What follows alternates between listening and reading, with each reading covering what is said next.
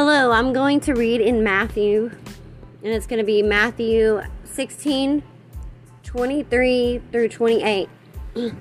Jesus turned and said to Peter, "Get behind me, Satan.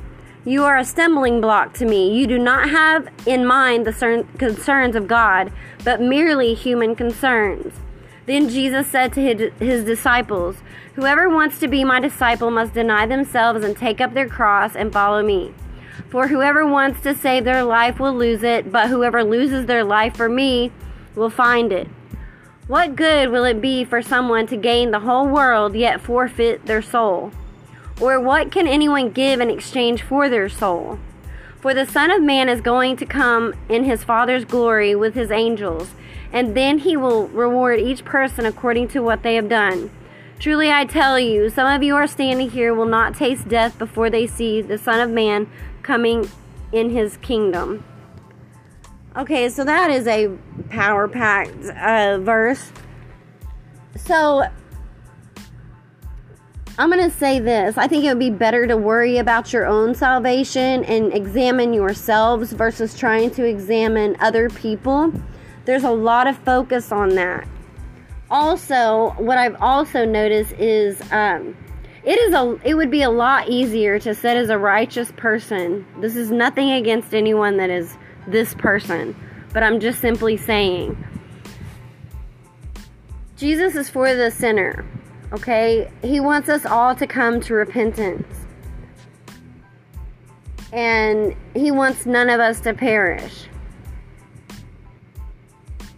It is not impossible to get into the kingdom of God. And anybody that is a stumbling block to your walk in Christ, you have authority to say, "Get behind me, Satan."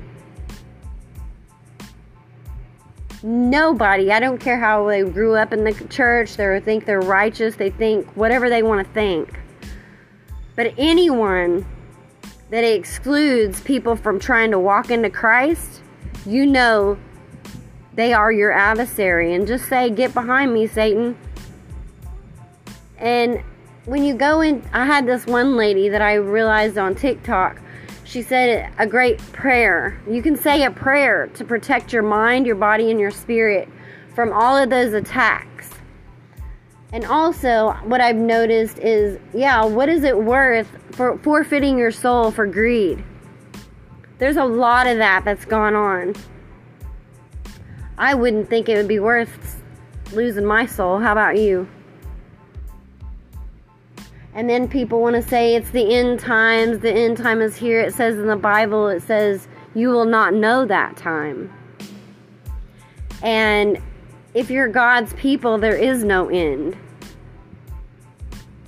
So, folks, don't be swayed by the fear-mongering going on. And also, know that as a Christian, you don't have to be weak in dealing with the adversary. God didn't intend for us to be all walked all over and him to be in front of us and tripping us in our walk in Christ. That's not how it works. We have authority to command that spiritual, it's satanic, to get behind us. And it's on my heart to talk about how people they find so many things to try to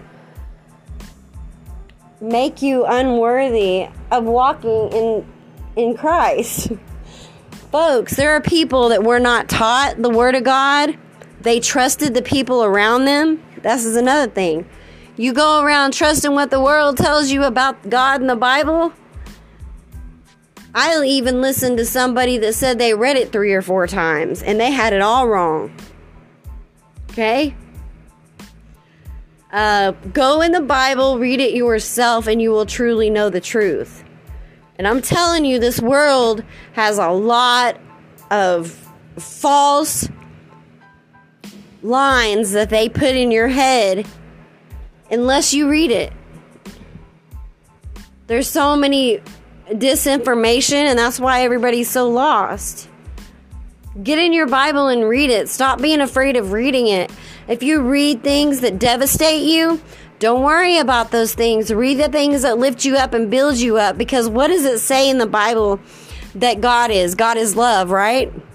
So you know you're interceding with Christ's Spirit when you're reading the positive things in the Bible. Okay? All the things that create fear in the Bible. Whose spirit are you? Are you afraid of the Lord? If you fear the Lord, you have repented. You have nothing to fear. I mean, God's going to make sure you're okay. So all of that other stuff, don't let that keep you from reading God's Word. And don't let people make you feel like you don't add up. I don't care what kind of background you come from. I don't care if you were gay.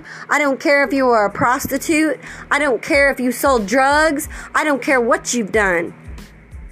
You can turn your life around, and it says in there, the old is gone and the new is here. Don't let anybody make you believe that it's impossible for you to enter the kingdom of God, because they're a liar. The Lord will celebrate over that one lost sheep over the 99. That is the truth. Get in your word. Read your word. It's not too late to turn around. And you are loved by Christ. You are. And you are worth saving your soul. God will even restore your temple for you. He will. He loves you. So anybody trying to get in your way and you're walking Christ, say, get behind me, Satan. You're a stumbling block to me.